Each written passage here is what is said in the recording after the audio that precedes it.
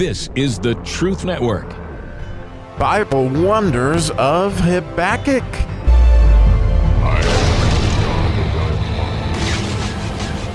How fun we get to dig around today in the 7th of the Zayin Verse of the first chapter of Habakkuk. And oh goodness, the letter Zayin means to reflect. And certainly there's an interesting reflection we have going on.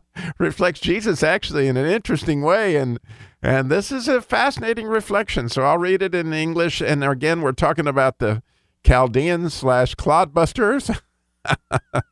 And it says, "They are terrible and dreadful. Their judgment and their dignity shall proceed of themselves." So it's fascinating to me, and well, maybe I'll take you through, first of all, both Matthew Henry and Rashi speak to how this is similar to what happens in 70 A.D., right? When the Romans do the same thing. They're terrible and dreadful, and what they say goes is kind of what this is saying. But, and when you think about it, well, I want to read something Matthew Henry wrote about this that I think really speaks to the verse in a lot of ways. Here again, he's speaking of the Chaldeans or the cloudbusters, and this is a quote from Matthew Henry. It says, "Appetite and passion rule them, and not reason nor conscience. Their principles are my will is law, and this is my wish, this is my command, it shall be done because I choose it. What favor can be hoped for from such an enemy? Note that those who have been unjust and unmerciful, among whom the law is slacked and judgment doth not go forth, will justly be paid in their own coin and fall into the hands of those who will deal unjustly and unmercifully with them." Wow. And, again, Matthew Henry goes on to comment how those who despised Christ, the Jews, that, it was interesting to me that Jesus prayed, forgive them for they know not what they do. And there was a period of time that the church flourished and lots of them were forgiven, those who chose forgiveness. But then, what happened, unfortunately, to those who did not choose Christ, even after his wonderful prayer. And, if you look at the sieges that Rome did unto Jerusalem, in 67, 68, 69 AD, before the final fall of Jerusalem, just like the sieges that would happen later with Babylon, it was cruel and it was unbelievable, the pain that all happens as a result of essentially God just withdraws his hand of protection. And man, I reflected on, in the 119th Psalm, the last verse, the 8th verse, in the very first Aleph section, it says, "We will keep your statutes. Oh, forsake us not utterly." Well, what you see here is, man, when God forsakes them and all this chaos and rubble, these people that are going to go forth are, what, as they said, terrible and dreadful. But the interesting thing about those words that are used there, are the word yira. Has to do with the fear of the Lord. That's who you're supposed to be afraid of, and they should have been afraid of long before this. And then the other word that is described as terrible is the very word that Jesus used in the Song of Solomon, or the beloved uses for his bride.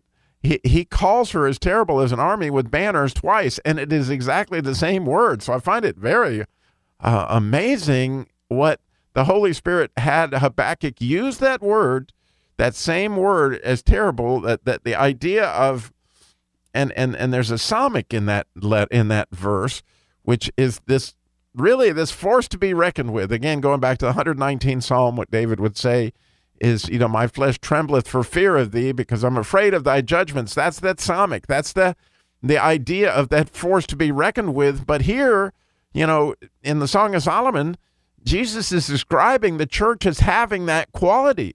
Well, the only way we can have that quality, right, apart from us, we can do nothing, is God is literally the psalmic, is the support that can make us that way once we are engaged with God the way that we should be. But when he withdraws himself, and again, the Chaldeans were agents of God as the Romans were agents of God in the time that there was in order to inflict the coin with which, they were being judged as they had judged. I mean, it just simply, unfortunately, what happens. And so my biggest takeaway from this verse, I got two takeaways. Obviously, the church is supposed to stand that strong and that powerful, just as, Private Doss did on Hacksaw Ridge, right? I mean, here's this unbelievable force to be reckoned with. All those men he saved because God was supporting him. I mean, he was as terrible as an army with banners, right up there all by himself. He didn't take anybody's life. He was just saving lives, both his and the Japanese, both his people and the Japanese. But he was a force to be reckoned with, and that was as terrible as an army with banners. That's what we are supposed to be for good, right? And that is really a spectacular thing. And the other takeaway I have is, unfortunately, when am I not merciful?